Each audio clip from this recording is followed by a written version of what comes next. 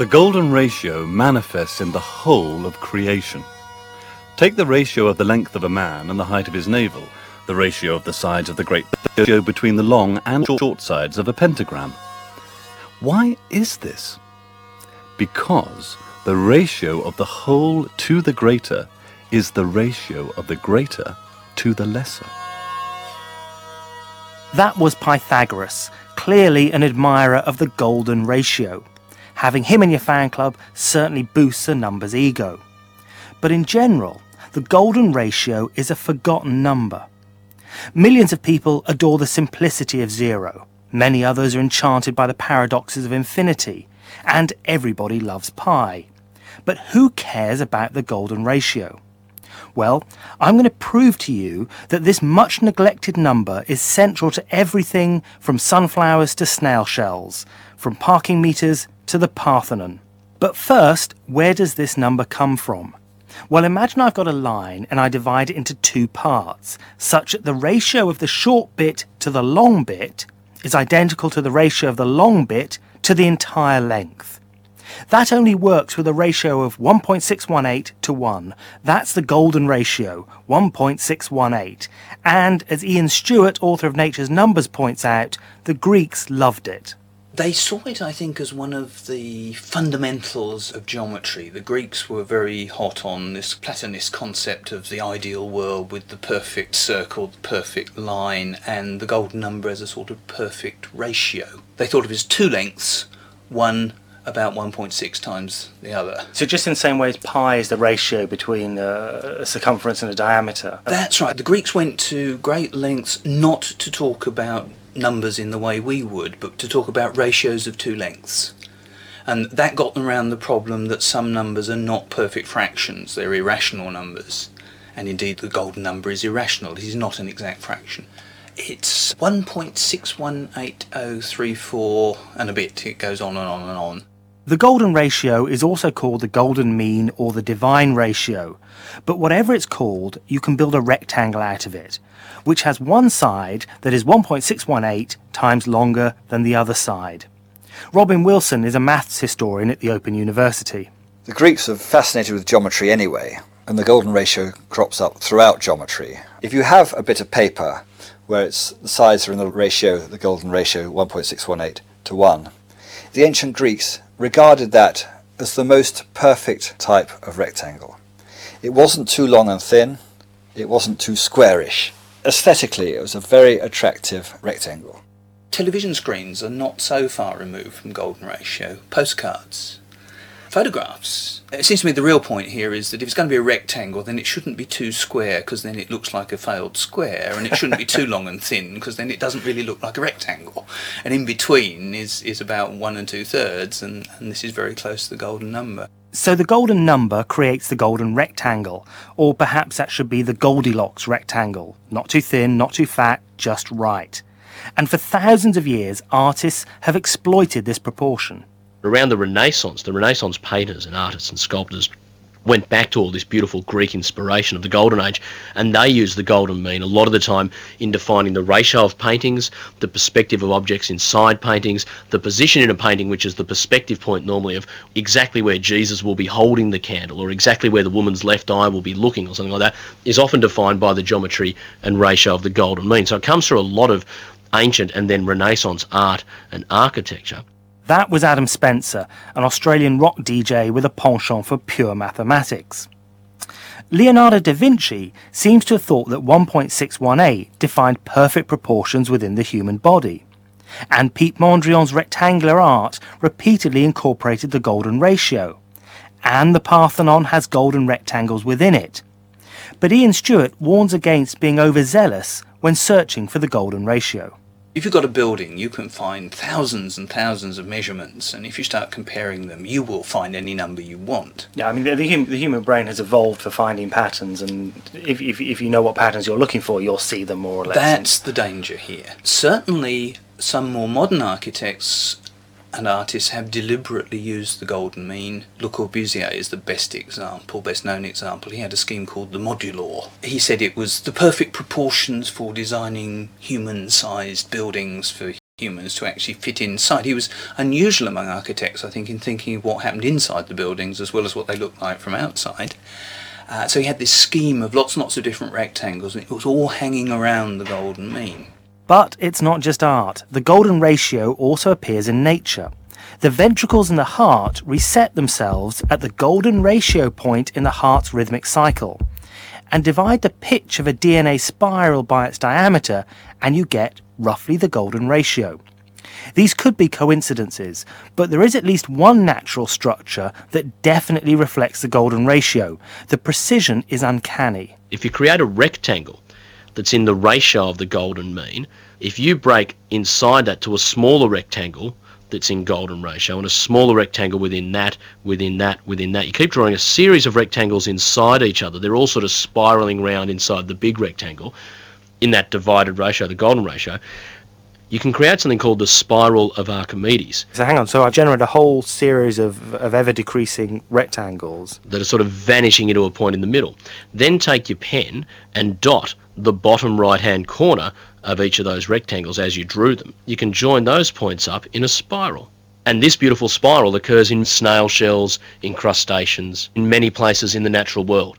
So nature and artists obviously adore the golden ratio. But why, I wondered, did mathematicians find it so interesting? It's a number which is about 1.618, but if you happen to square it, then what you get is 2.618. And if you happen to take its reciprocal, 1 over the number, you get 0.618. So it's a very strange number. As I say, if you square it, it's the same as adding 1, and if you take 1 over it, it's the same as subtracting 1. The reason it has these properties is that it is actually a number which satisfies a certain quadratic equation. X squared equals x plus 1. So automatically, if x is this golden ratio number, this 1.618, then x squared is that plus 1.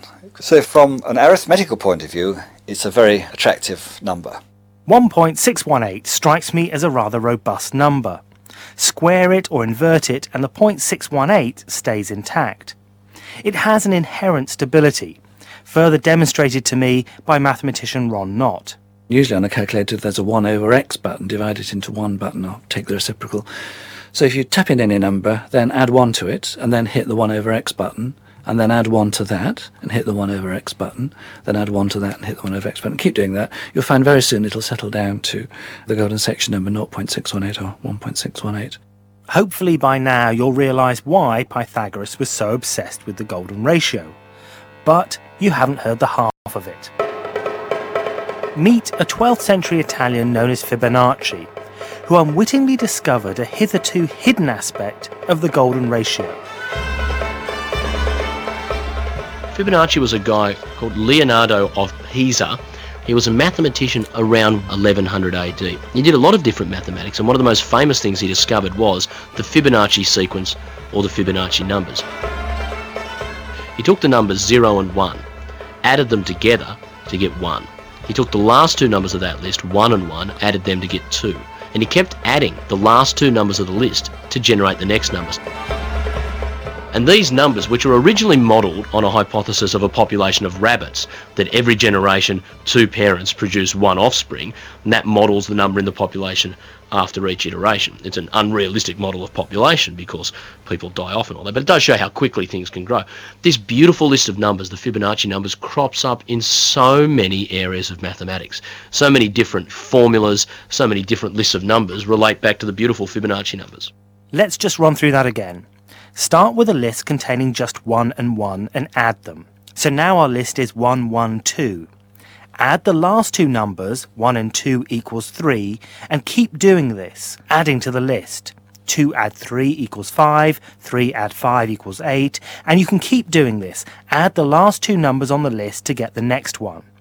Any number on this list is a Fibonacci number.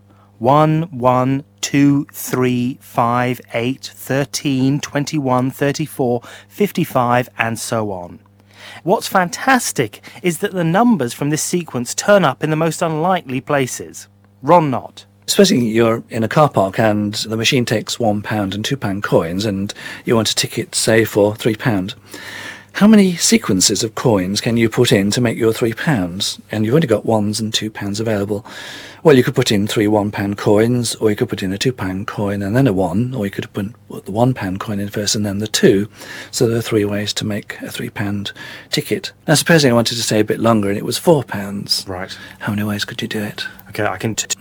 Or a 1-1-1-1. Right. So that's 2 ways, yes. 1-1-2. Yes. 1-2-1. Yes. 2-1-1. That's it. So there were 3 ways for a £3 ticket and 5 ways for a 4. And it turns out there'll be 8 for 5 and 13 for 6. And right, and 21 all of these for are 7. Fibonacci And these numbers. are the Fibonacci numbers, yes. Parking meters are quite prosaic, but Fibonacci numbers also appear in more marvellous places. If you look at a big sunflower, and most of them are fairly big, the seeds in the head just form this flat circle of seeds, but when you look closely you find it's got lots and lots of spiral patterns in it. There's a family of spirals that goes clockwise, and there's another family of spirals you can see which interpenetrates with it and goes anti-clockwise.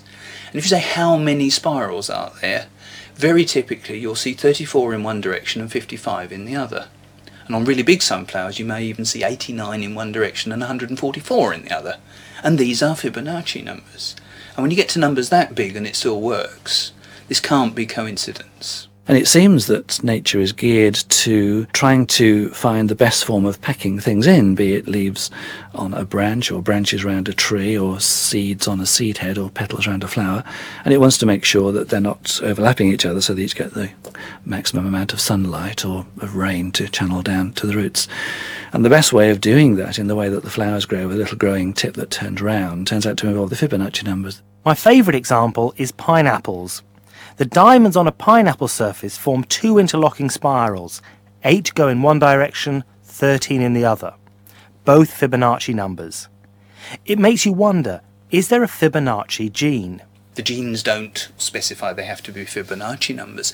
They are Fibonacci numbers because if you're going to make a plant, you have to use those numbers, or it doesn't fit together properly. So the genetics don't pick the Fibonacci numbers, the genetics just say grow in some vague direction, and then the external constraints force those numbers upon the plant. That's right. If I was a biologist trying to defend the gene side of things, I'd say, well, look, the genetics can decide which Fibonacci numbers. It might decide to use 55 and 89 in some sense, but they won't be explicitly represented in the genetic code. What it does is it chooses a growth rate or a process or some sequence of genes that activate other genes, which when you follow through what happens, you discover out of it is coming this 89 and 55. We're almost done, but so far I haven't said explicitly how Fibonacci numbers are linked to the golden ratio, which is where we started.